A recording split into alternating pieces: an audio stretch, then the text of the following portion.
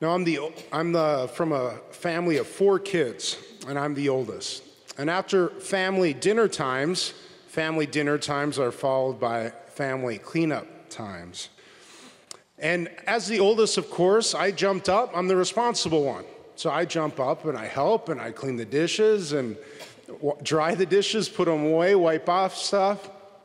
And the youngest in my family has this knack, as I think the youngest in the family often does, has the knack of kind of sneaking away and disappearing without you even noticing. And so when family cleanup times came, the youngest always seemed to be gone. Always seemed to be gone, and I'm cleaning up. She might tell the story differently, but that's how I remember it. At some point, I would finally notice this during the cleanup, and I would find my mom or dad, whoever's around, and say, "Mom, Dad, where is she? She needs to be helping me. Go find her, tell her to help." If my mom or dad responded the way that Jesus responds in the gospel by saying, "She has chosen the better part," she's chosen the better part and it won't be taken from her, I would have completely flipped out and completely lost it. But of course, that story I just told in my initial reaction to Jesus' words, that's all based on a misunderstanding of the story of Martha and Mary. The contrast between Martha and Mary is not a contrast between Martha on the one hand, who's dutiful and hardworking and responsible, while on the other hand, Mary is a dreamer, and she's idealistic, and she's spiritual, and she avoids work in order to sit at the feet of Jesus. No, this story of Martha and Mary is a contrast between the interior peace and the focus, which comes from having one love and one love only, Jesus, like Mary has. And then on the other hand, the distraction and the anxiety and the worry and the sense of burden that comes from loving and being attached to many things, like Martha. To be concerned about one thing, only serving Jesus the way Mary does, is not impractical. Someone once said, not a very specific story, but it actually happened, I promise.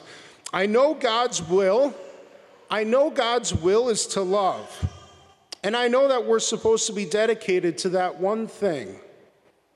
But man, is there stuff to do? I got responsibilities. I have to deal with money. I have to pay the bills. I have to go to work, and on and on and on. And as this person said this to me interiorly, I didn't say it out loud, but in my heart, and now I get to say it out loud, which makes me feel better. But as they're saying this, well, we got to love God, but I got stuff to do. I was saying, no. Why would the love of God, and only being concerned about the love of God, why would that take me away from daily responsibilities? Does God not want me to be responsible? Does God not want me to be good at my job, whatever it is? Does God not want me to be good at my job or to be a good mother and a good father and all the tasks that come with that? Absolutely. Of course God wants that. He wants us to be responsible. He wants for us to be about our daily work and responsibilities, but he doesn't want the anxiety, and he doesn't want us to be burdened by it. Now, if Martha puts her feet up and turns on Shark Tank or turns on the Steelers game, Martha watches the same stuff I do, you'll notice. If she watches Shark Tank or the Steelers game and then starts to say, well, how can there be time for the love of God? How can there be time for spiritual things? Now we got something else going on. But in fact, prayerful persons are among the most responsible and practical. Their spiritual life and prioritizing the spiritual life isn't an extra burden on the day, but it helps them. It delivers them from anxiety. And then they can go about their daily tasks and responsibilities in a fruitful way.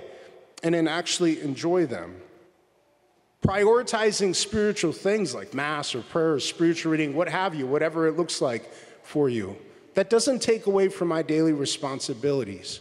Being concerned about that one thing necessary. It doesn't burden me, but it helps me. In fact, imagine the difference. Imagine the difference which could be in Martha if she carried out her serving and her hospitality and her work knowing that she did it for Jesus. If she carried out her work knowing that Jesus wants her to do it, that by carrying out her work and doing it well, she's doing God's will. Imagine the difference in her if that was her attitude. Instead of her being concerned, why won't my sister help me? Or what if I don't get this done? Or what if I'm not doing this good enough? Or are they happy with the meal I'm serving? Or whatever you have. If her concern was instead, I'm doing the best I can to be hospitable to Jesus, who's in her house right at that moment. I'm doing this for Jesus, and by doing it, I'm doing Jesus' will. Imagine the difference that could be in her. The same peace and the same focus that Mary experiences as she sits at the feet of Jesus could belong to Martha as well. The goal then for us is to have all the prayerfulness of Mary and all her focus on Jesus, to have her one love and have her one concern, and at the same time to have the dutifulness of Martha, to have her sense of responsibility, her service, but to let that one ultimate concern, Jesus, to let that cleanse any anxiety or any worry or any sense of burden, to let that be cleansed from her day. Therefore, the gospel today actually gives us an opportunity, and it gives us permission to prioritize spiritual things more for the sake of Jesus, that one concern, that one thing necessary. And secondarily, doing it for Jesus, also doing it for ourselves. You'll notice that there's actually something really important at stake today by taking up this offer from Jesus. There's something important at stake about who God is and who Jesus is. Is Jesus for me as I go about my day? Is Jesus for me? Yes, Jesus is for you. Jesus is for you as you go about your day and daily tasks and responsibilities. And Jesus doesn't measure us by our productivity, but by our love. Is total surrender to God's will or to love of God? Is total surrender, is that even possible? Or even better, is total surrender even practical at all? Jesus today proves himself to be intensely practical, to be intensely concrete. Who here wouldn't like some freedom from anxiety or worry or distraction or a sense of burden? Who here wouldn't want that? We all would, of course. It's intensely practical. And that's exactly what Jesus offers. By prioritizing that one thing necessary, Jesus, he can deliver us from all kinds of anxieties, all kinds of worries, and a sense of burden.